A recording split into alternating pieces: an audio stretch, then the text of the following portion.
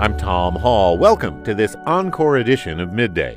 Today, a conversation about the New York Times, one of the world's most singular and powerful journalistic enterprises. Adam Nagourney has worked at the Times since 1996, serving as the chief political correspondent in Washington and as the Los Angeles bureau chief. He now covers national politics. In his latest book, Nagourney has captured with exquisite detail and insight the triumphs and the tumult of the world's paper of record between the post-Watergate years in the 1970s through the surprise election of Donald Trump in 2016. This is a terrific work of history and a revealing look inside the machinations of big personalities and irrepressible market forces in a news landscape that has changed dramatically from the pre-digital, firmly entrenched traditions of print to a constantly churning cycle in which reporters and editors jockey for position among AI bots and propagandists. The book is called The Times: How the Newspaper of Record Survived Scandal, Scorn, and the Transformation of Journalism. We spoke in October. Adam Nagourney joined us on Zoom from Los Angeles. Adam, it's been a minute. It's good to talk to you. Hey, Tom, how you doing? Thanks for having me. Thank you for this really, really interesting, beautifully written, beautifully structured book. So congratulations. I want to start by asking you about the quote from Adolph Oakes that I mentioned in the very top of this show.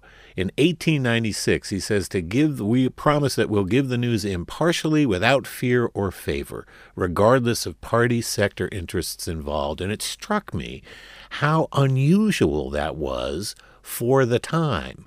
In 1854, when Abraham Lincoln was running for the state legislature in Illinois and then the Senate, the U.S. Senate, there were 150 newspapers just in the state of Illinois, and they all had a political agenda. So the Times, it seems to me, kind of came out of the gate, at least from the time that the Oakes family purchased it, as a unique animal. Yeah, I think that's right. And I think those words, still to a large extent, even in this environment, defines the mission of the Times, or a lot of people who work at the Times.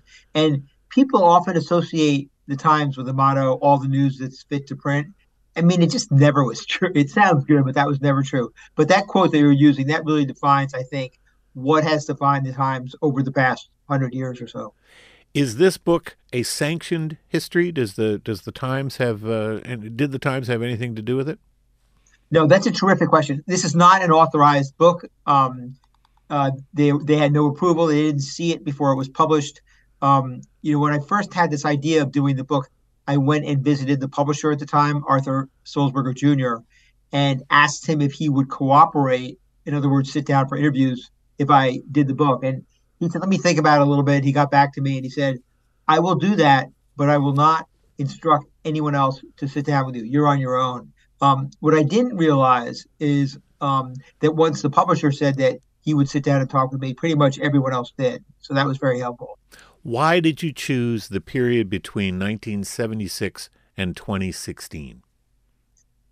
So there's been other books that have been written before, the Gay Talese book, Alex Jones and Susan Tiff's book on the Sulzberger family, that I think were pretty excellent. So a lot of that time has been covered.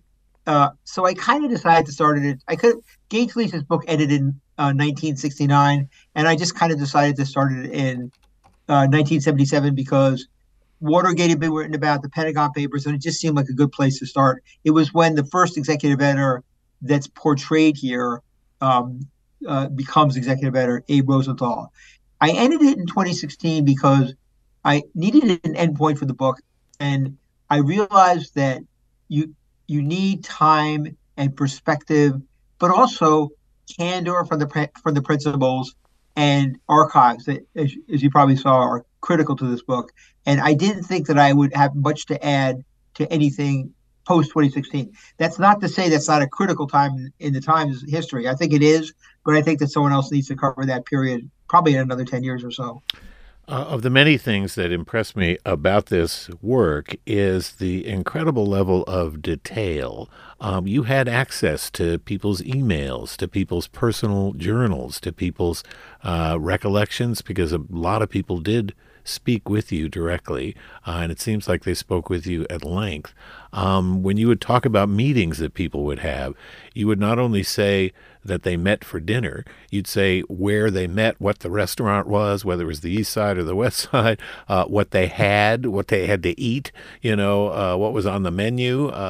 That level of detail. I mean, you're a reporter. You're used to supplying the color, the background. But why do you think that is so important for a story like this? It's such a sweeping story over such a long period of time. Um, I think it's really important when you tell a story like this to put people into the scene you were describing and put them into it as accurately as possible. So I could have said that, these two editors met at a restaurant in Midtown. I thought I just made it more real and more accessible to talk about where they ate and what they had for dinner, if that was possible. And I think there's always a danger for journalists, I guess for authors too, in being overly detailed, like to just kind of like show off. And I hope I didn't do that. There's one detail in here where I talk about and I'm going to say that I think this was a good detail actually. When I talk about how the New York Times used to be delivered to the home of Max Frankel, who lived in Riverdale, he was an executive editor back in the late 80s, early 90s. And I included in there the cost, the annual cost of it. I think it was like $9,000, just because I thought it really gave a sense of like, this was not some small thing about sending some kid up in a subway. This was a real expense. So I just think that those kind of details are what you need to bring either a book or a story to life. And it's just always the way I've tried to write. The enormous number of people you spoke with, you worked with them in some cases. I mean, you're still an employee of the Times, at least as far as I've heard. Yeah. Now that the book is out, I hope that continues to be the case. But I wonder, I mean, have you talked to folks who you did interview, whether they're current or former employees of the Times, and have you gotten reactions from your current and former colleagues? So, Tom, one reason I ended the book in 2016, as much as possible about people who are no longer there, um, to avoid those kind of uncomfortable moments. There are two exceptions to this. One is I write about the current publisher, A.G. Sulzberger, but in an earlier um, role that he served at the paper, in particular, writing this innovation report. And then I write about Carolyn Ryan, who's now a managing editor, just as her involvement in some of the stories that were broken. But generally, with few exceptions, I was writing about people who are no longer there. So it's not like I'm walking into the Times building and running to someone that that I interviewed in the book, because that would be very uncomfortable. So I for the most part, it's been okay. I've heard reaction from, I think, most but not all of the executive editors. And it's generally been, I mean, I should let them speak for themselves, but it's generally been that I did a fair job in representing what they said and what they did. One of the executive editors made 2 points that I think is two criticisms that I think are worth sharing. The first one I agree with, the first one I don't. The first one was he said that I should have talked about WikiLeaks and how they collaborated with the New York Times in writing stories. I guess in the first decade of the 2000s, Hmm. and how important a development that was for a newspaper that was always like above working with anyone else. It had such a high self regard; they would never cooperate with someone else. And I thought that's a really good point. The argument he made is he thought that the book didn't really capture, I think, as he put it, the joy of working in the newsroom. Joy is probably not the best word, and I think it did. I mean, I think you'll see, and this is covering tragedies. I think it gets across the drama and why people want to work for a newspaper like the New York Times, where the truth is you make less money than you might make someplace else. And I do it, I think, in talking about the coverage of 9/11. I do it in talking about the coverage of the Challenger explosion. I do it in writing about how the newspaper broke a story that led um, to the forced ouster, to the resignation of Eliot Spitzer, a New York governor. So I hope when you read it, you'll see that it does it's not just like internal fighting, that it really gets across what makes the New York Times such a cool place to work.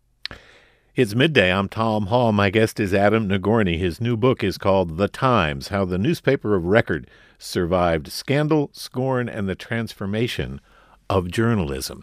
And Adam, when it comes to the joy, as you say, in the newsroom, it certainly comes through the passion, the talent, the dedication of all the people up and down the ladder at the Times. But you write, for example, early in the book that newsrooms, as a rule, are unhappy places, roiled by self-doubt, anger, competitiveness, resentment, and vindictiveness. And later in the book, you say journalists are by their nature self-reliant, secretive, insecure, competitive, sensitive, and suspicious. To which I say, well, guilty as charged. But do you think the newsroom of the New York Times is a fundamentally unhappy place, and is that one of the things that makes the New York Times different from all other newsrooms? Do you think all newsrooms share that particular assessment? I mean, if I can make a play on an old phrase, an unhappy journalist is a happy journalist, and a happy journalist is an unhappy journalist. I do think that's very integral to the newsroom at the Times. And from my experience, it's integral to every newsroom because you're dealing with people who need, and I include myself here, who need the instant gratification of, in the old days, a front page story or recognition or something like that. And it is very competitive. I don't think that contradicts the fact that working on a big story, another example, the Monica Lewinsky story, is it's fun. I hate to use the word fun because it sounds cruel, but it's fun and it's part of the joy of the job. But it is, newsrooms are very, very, very, competitive. And I think for editors in particular, it's up or out, right? Like people who want to be editors, just keep moving up until they either succeed or they fail. And obviously that's two of the big stories in this book. And, on the other hand, you write that it's referred to by many in the newsroom as Mother Times. Even though it's one of the most brutal newspaper cultures in the country, you write it's one that nonetheless had the compassion that came from being a family business that wrapped its arms around a reporter burdened by a health crisis or a dying spouse. So there are lots of examples, and they're in this book, of the management and the people in the newsroom being very empathetic and helpful to people who are going through personal crises. But it also was a reminder to me, and I think it'll be a reminder to all readers, that this is a family business, isn't it? I mean, from 1896, the same family has controlled it. That's right. And, I think that's what makes the New York Times so singular now. I think it's the last major family-owned paper. And I think that contributes to the culture of the place in many ways. One way is how it treats, to some extent, and I'm not sure it's as true as it once was, its employees compassionately as members of a family, as you quoted there before. In another way, because it's a family newspaper, the family is invested in the success of the paper, I would argue, not only financially, but also as a successful news organization. And that the value of the Sulzberger family and its self-esteem is influenced by the fact that the New York Times is, such a powerful force in American media. And that is why, at key points over the course of the paper's history, including in this book, the paper, facing the kind of financial crisis that newspapers always faced, typically responded by just pouring more money into the news product. There's a famous quote that's attributed to Abe Rosenthal, though other people have claimed it as well, which is that we put more tomatoes in the soup rather than water down the soup. And I think that says a lot about the New York Times culture. If you've just joined us, my guest is Adam Nagourney, the former Los Angeles bureau chief of the New York Times. We're listening to a conversation we had in October about his latest book, The Times, How the Newspaper of Record Survived Scandal, Scorn, and the Transformation of Journalism. We'll have more with Adam Nagourney on the other side of a quick break. This is an archive edition of Midday. Because our show was recorded earlier, we aren't able to take any calls or online comments today. I'm Tom Hall. Stay with us.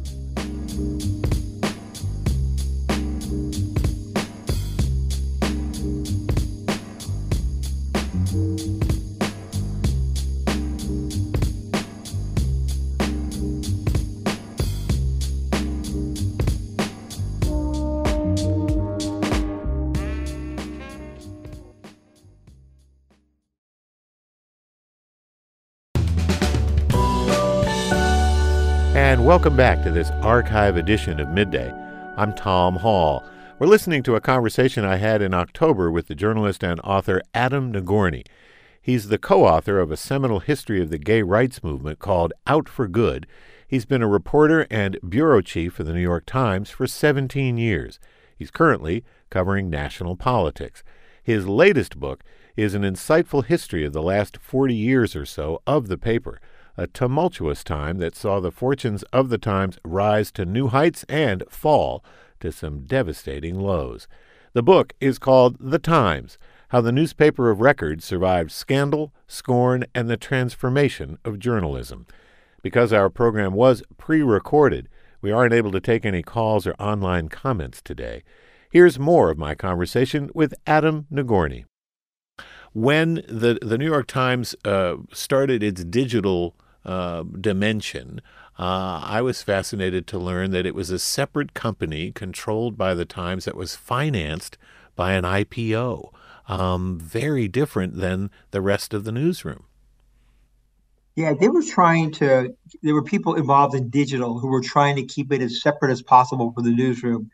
And I think, as I recall, the publisher also wanted it to be separate from the newsroom just to allow it to develop. And I think even more striking than the separate corporate structure, at least for a time being, was that they put them in an entirely different building a couple of blocks away. And they're different people. They wanted them to be more innovative and to try more things. And it shows how different it helped explain why I think ultimately digital succeeded. It took a while, as you could read, but ultimately why, because they encouraged this branch of the organization to just do things and try different things that weren't accepted, frankly, in many parts of the early newsroom. And of course, it changes the whole dynamic, the relationship. I mean, you write at one point, again towards the end of the book, that the relationship between an editor and reporters is an exercise in power, leverage, and manipulation. So that, I think, is true. A reporter does a story, argues for certain things, the editor pushes back. But then when you have the added dynamic of a difference, literally geographic difference, the hippodrome on one hand and then the regular newsroom on the other, as you say, a couple of blocks apart, it just adds even more confusion. What do you think in those early days, what was the effect of that dynamic with all these competing forces thrown together in such a random way? The truth of the matter is that many people in the newsroom, in the old print newsroom, didn't take digital that seriously and looked at it as kind of a lark. And even someone like Joe Lelyveld, who is one of the executive editors, arguably one of the great executive editors, talked about how at the end of the day, he didn't think digital would be very important or as long lasting as a print newspaper. Abe Rosenthal, this is even before this period, said that, well, I'm sure that someday people will be reading the New York Times on a television screen. That's the way he put it. But they'll always want to read it on paper. So that was a big part of the ethos in the newsroom as digital was coming up. I should be clear, Tom, that there were people who saw the future, including Arthur Sulzberger Jr., who always thought that the paper would eventually become digital and tried to push it that way. But for the time being, it was a real divide, and people on digital really kind of, I think, resented people in the newsroom, and people in the newsroom just didn't take them seriously until a tipping point was reached when people began to realize that digital was where it's at. That you'll see at one point, Jill Abramson, who's an executive editor, or she might have been managing editor at the time, talks about how the digital front page had taken over the New York Times front page as what was really important. She said that the editors of the digital section at the time were more powerful than the executive editor and the managing editor of the Times. So it was a long, painful process that eventually resulted in the two wings being put back together. And of course, digital is the way that all newspapers, local or national, the Wall Street Journal, the Washington Post as national examples. But here in Baltimore, the Baltimore Banner is a fully digital enterprise. They don't print a newspaper. The Baltimore Sun still does print an edition, but again, I think many more people read it online. That changes the dynamic and changes the power structure as you observe. Once it becomes a subscription business model as opposed to an advertising business model, the economic power shifts from the people buying advertising to the people who are subscribing. Does that have any impact? Does it make any difference to the journalistic product? I think it does. I think that's a huge deal. And I think that's one of the things that's still being worked out at the Times and would be subject to the next book. Because when you're sort of reliant on advertisers for circulation, for revenue, you can just afford to alienate one and have them sort of drop their advertising. And that has happened a number of times over the years. But in this case, the paper is reliant on subscribers for the most part, and therefore is more, let's just say in general, more tempted by stories that might get more readership, more potentially responsive. I'll say what I'm saying potentially in a second. Potentially responsive to pressure campaigns from people who don't like, say, coverage of the Trump or campaign or all this stuff that you know about. And I think that the Times so far has done a fairly good job of walking this difficult road. But I think this is one of the things that still need to be worked out. I mean, I argue in the book that the paper has, unlike other papers in the country, except for maybe the Wall Street Journal, which is different, figured out a way to survive economically in this digital world. I think it's still figuring out how to do it in a way that protects without fear or favor, the standards that you're talking about, that makes the Times the Times. I think for the most part, it's succeeding, but it's a challenge for this paper and any other paper that's going to be digital first.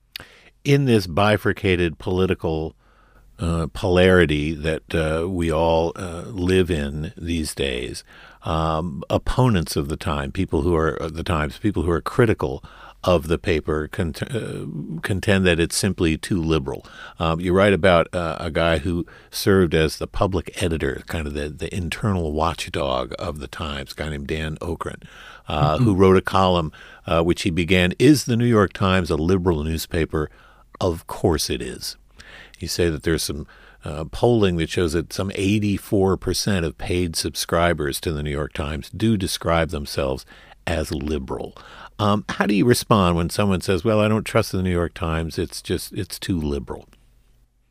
I think the paper, just back in for one second, Oakwood always regretted writing that headline and that lead because he said that it gave opponents fodder to criticize the paper. And I think that's always been a problem, and that Republicans and conservatives who wanted to discredit the Times have sort of built on that to discredit the Times' credibility, leading right up to Donald Trump. Clearly, the editorial page is mostly liberal. Clearly, the readership is mostly liberal. Remember, it's based in New York City, even though it has a national audience now. To some extent, its choice of stories reflects that, I think. But there's also a real effort to keep the paper's news pages, right, not the editorial pages, as down the middle as possible. Obviously, to mixed success. The editorial pages, you've seen them over the years hire more and more conservative thinking columnists to try to have a more diverse page. But it is what it is. And the thing is, like, all these forces that we're talking about mixed with the fact that there is an incentive for conservatives and Republicans to try to discredit the Times by dismissing it as a liberal rag or whatever the phrase of the era is a difficult combination. The book is called The Times, How the Newspaper of Record Survived Scandal, Scorn, and the Transformation of Journalism. The author is my guest, Adam Nagourney. It's midday. I'm Tom Hall. Let's go to the phones. We have Dwayne on the line from Curtis Bay. Thanks for your call. Yes, I've been looking forward to this guest. I am a New York Times addict, been reading it since the 1960s. I first saw it and learned about it when I was a reporter at the Collegian, the newspaper at Baltimore City College High School. And we modeled our award-winning newspaper for years on the New York Times.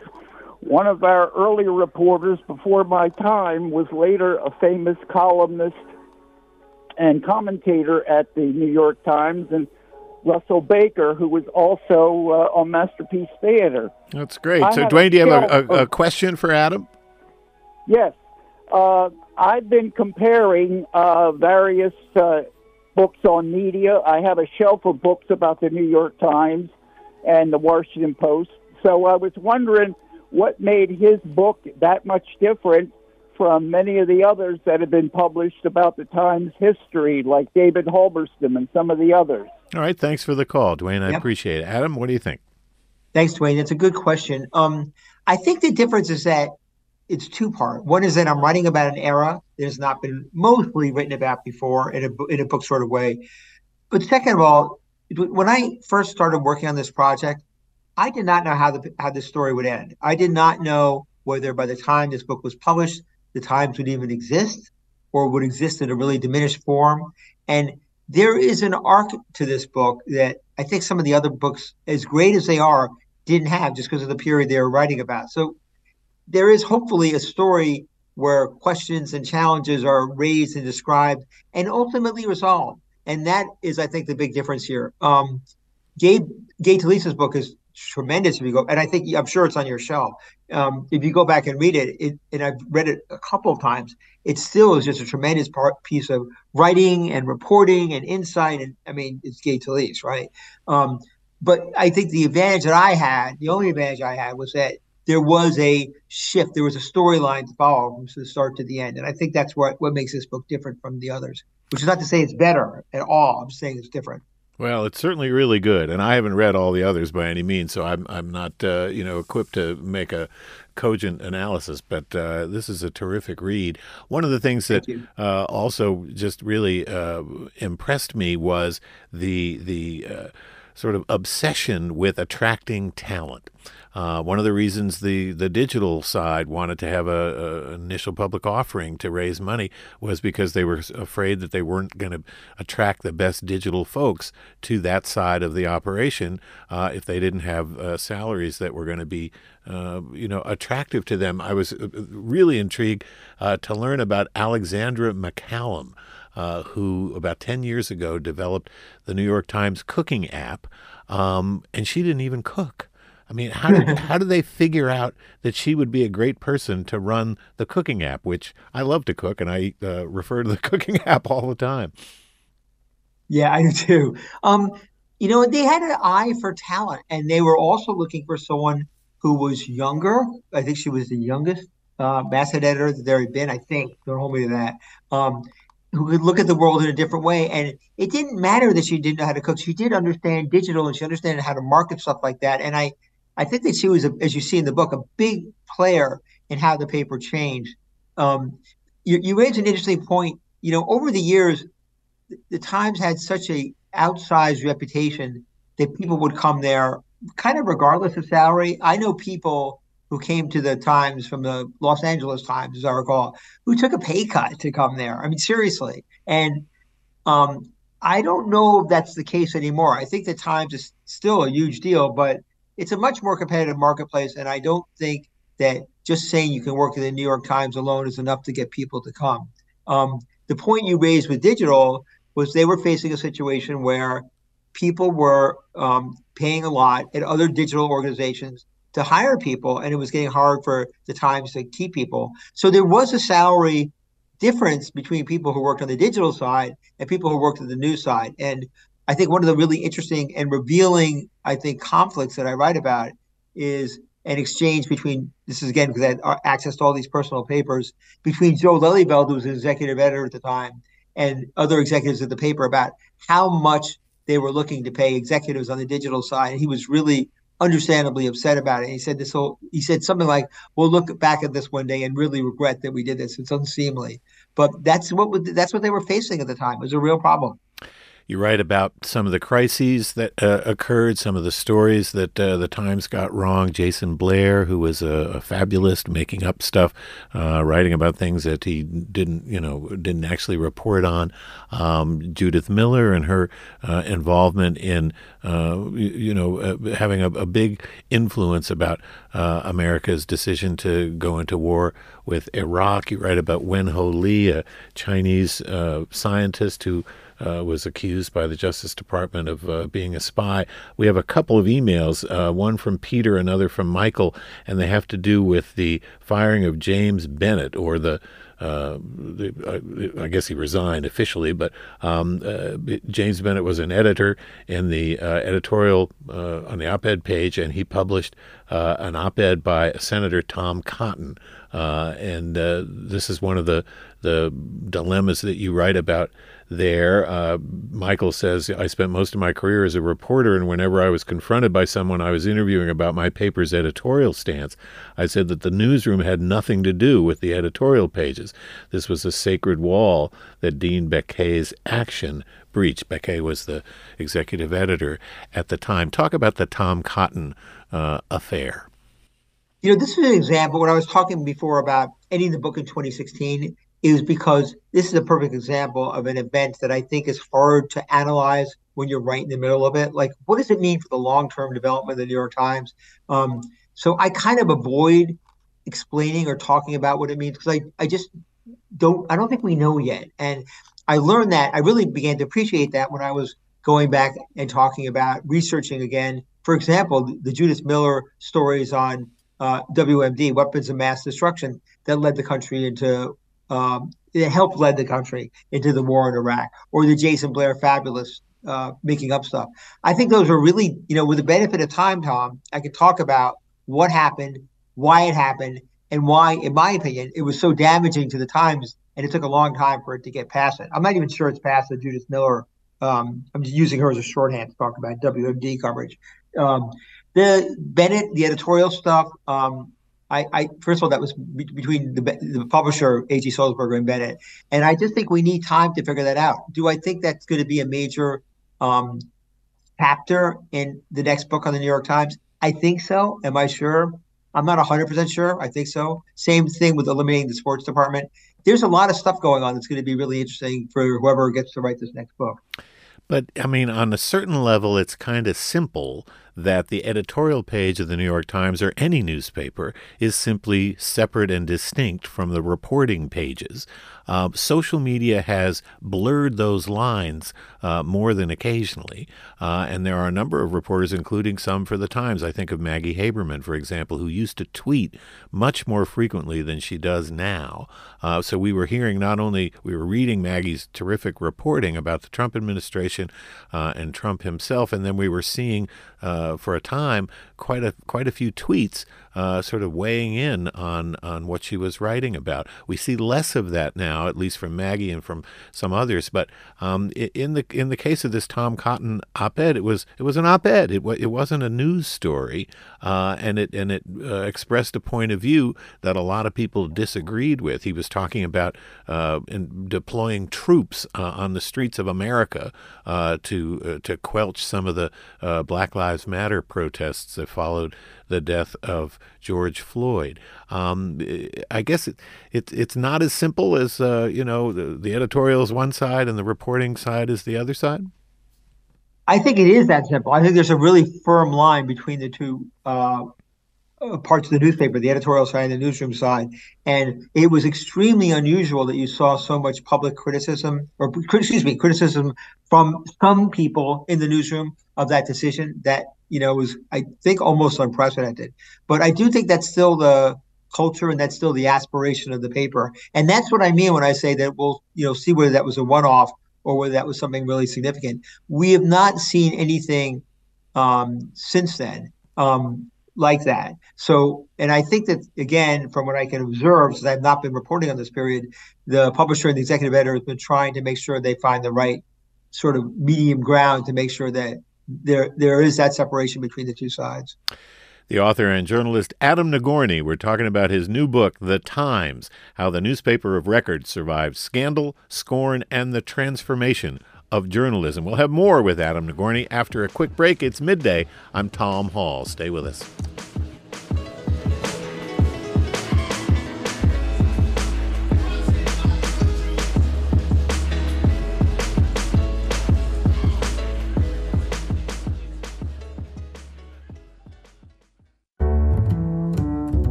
Welcome back to this archive edition of Midday.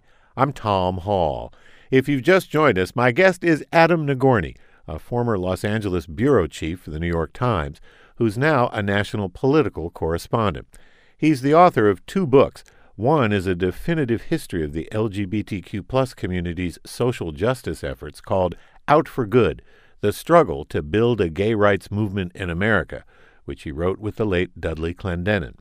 Adam's latest book examines the multi-pronged evolution that took place between the 1970s and 2016 at the New York Times, one of the most, if not the most, influential news organizations in the world.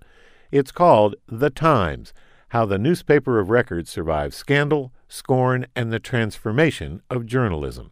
Because our conversation was recorded earlier, we aren't able to take any new calls or online comments today. So, Adam, apropos of the conversation we were having just before the break about the separation between the editorial page and the reporting page, we have an email from a listener, Blake, who says, if the Times or the Wall Street Journal are printing news, why do they need to be politically biased? Political moderation often holds great wisdom. You're covering politics, national politics, in a very bifurcated, polarized political climate. Do you strive in your own reporting for the New York Times, to be moderate in your coverage of Donald Trump or Ron DeSantis or a Joe Biden? I do. That's always been the way I have written, and I think that's true with not the entire political team, certainly the vast majority of it. Donald Trump is a complicated case. He's not your typical politician because he is so given to making stuff up and lying and being destructive. So he's more difficult to do your traditional down the middle. I'm very careful about doing what used to be called false equivalency, like saying, well, Donald Trump did such and such, but so did Joe Biden, because I don't think that's always true. So I don't want to write stories that I think have any kind of bias to them. I think it's okay to have a point of view that is informed by your reporting and any expertise you have, as opposed to an opinion, if you know what I mean, in terms of the difference. And I think that is the general aspiration of people who cover politics. I feel a little bit uncomfortable talking about the Wall Street Journal because I don't work there, but obviously. But from my own observation, their news pages are the same way. Obviously not their editorial pages. But again, as you said, Tom, their editorial pages is on almost every newspaper is completely different from the newsroom, or should be. The current publisher, A.G. Sulzberger, wrote a long piece in the Columbia Journalism Review entitled Journalism's Essential Value, and he addressed the notion of objectivity and lack of bias in reporting. And of course, one of the old saws is that, there's no such thing as completely, as anybody being completely objective. We all have our implicit biases. We all have our baggage that we carry into the newsroom or wherever we're publishing stories. Is objectivity, you write that Dean Baquet, for example, who was the executive editor when Mr. Trump was elected, took the New York Times newsroom by surprise. They had to change gears very quickly. They had prepared stories about Hillary Clinton being the first woman president, and none of those stories ran. But he said that he was determined not to be the voice of the anti-Trump crowd. Do you think he pulled that off? Again, with the caveat that we need time to figure it out because it's another 4 years.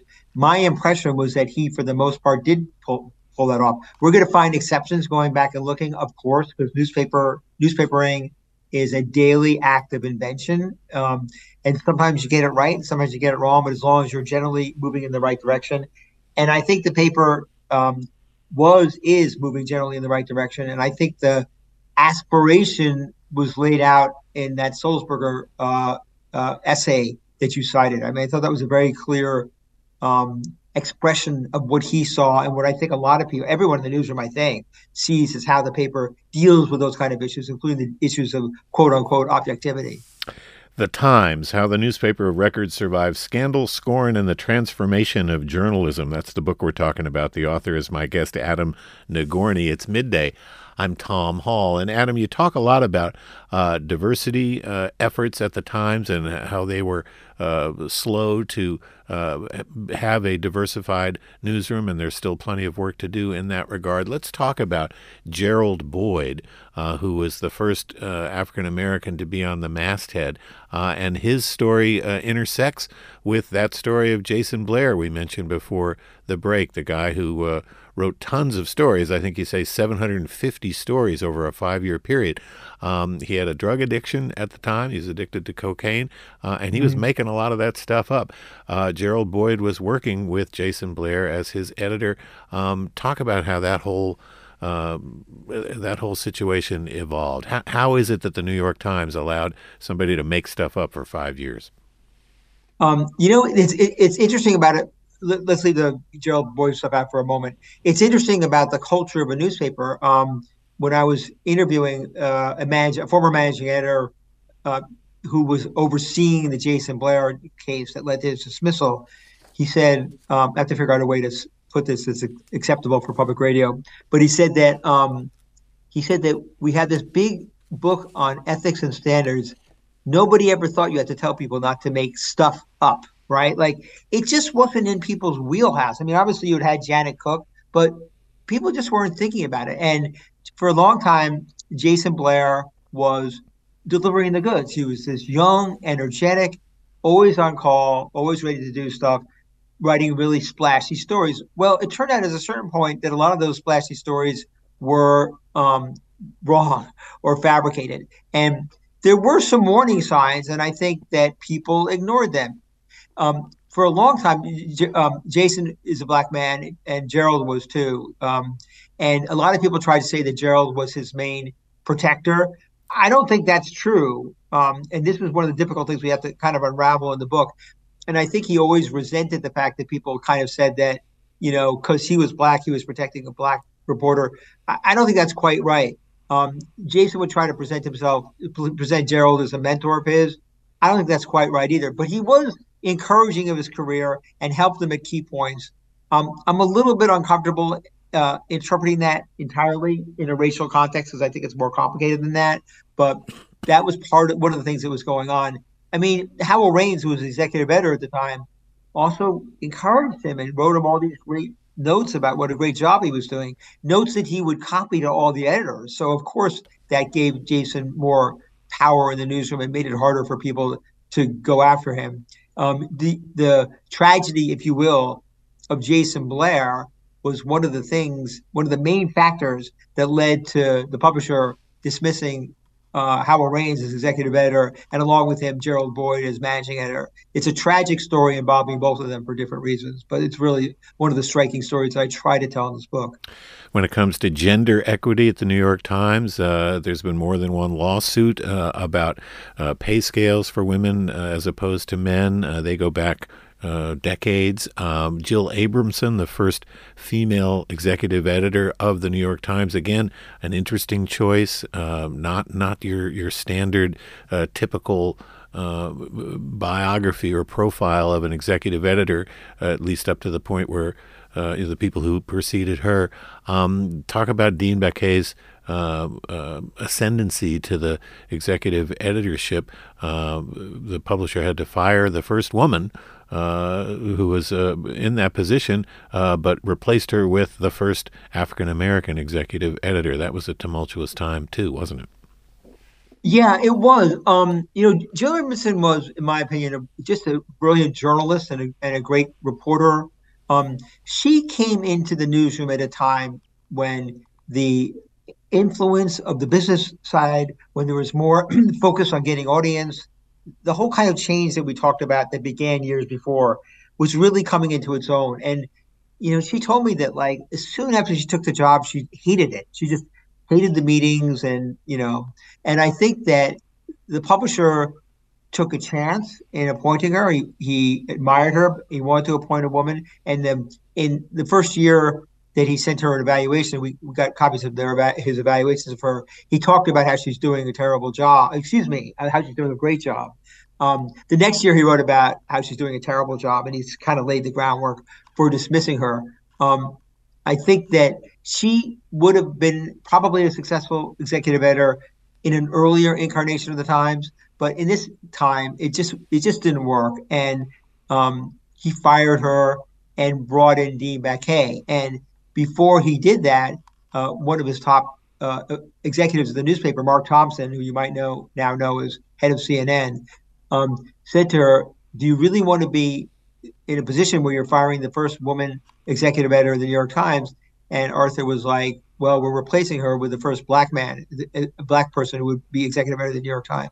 So it was kind of a collision of, as you said, decades of tension and unfulfilled promises on racial and gender equity at the paper. And you write, with such wonderful detail about all of the executive editors that served from the 70s through 2016. We're not going to have time to go into them now, but it just shows the importance of the executive editor of an organization like the New York Times. These people really were able to put a very strong imprint about how the Times functioned, the kinds of stories and the way the stories were covered around the world. We got a minute or so left. In the current climate, the Washington Post, for example, just a few weeks ago announced a buyout program. They said that their audience is down 28%, subscriptions are down 15%. That brings them to about 2.5 million. The New York Times has about 10 million. The print revenue is down. The digital ads, their revenue from that is down. The Washington Post seems to be going through a difficult period. Is the New York Times going through something similar? What's the climate for these national papers? I mean, the paper has, and I'm using the word as shorthand, has reinvented itself in a really fundamental kind of way that I think we'll look back at it and say makes it more than just a newspaper, and therefore makes it more marketable to more people. So you mentioned cooking before. That's a big deal app. A lot of people go to the New York Times for cooking.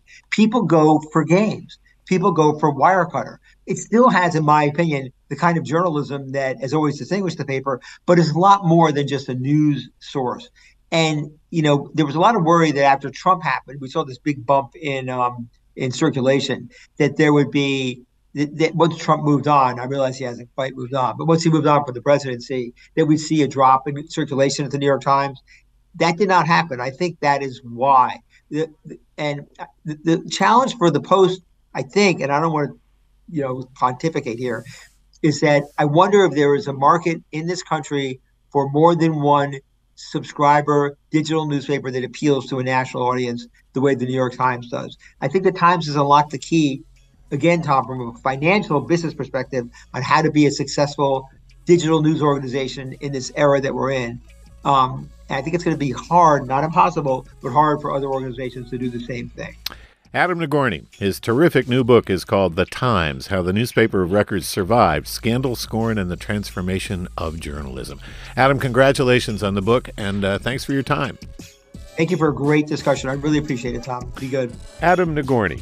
On this archive edition of Midday, we talked about his latest book, The Times, How the Newspaper of Records Survived Scandal, Scorn, and the Transformation of Journalism. I'm Tom Hall. Thanks for listening. Have a great day.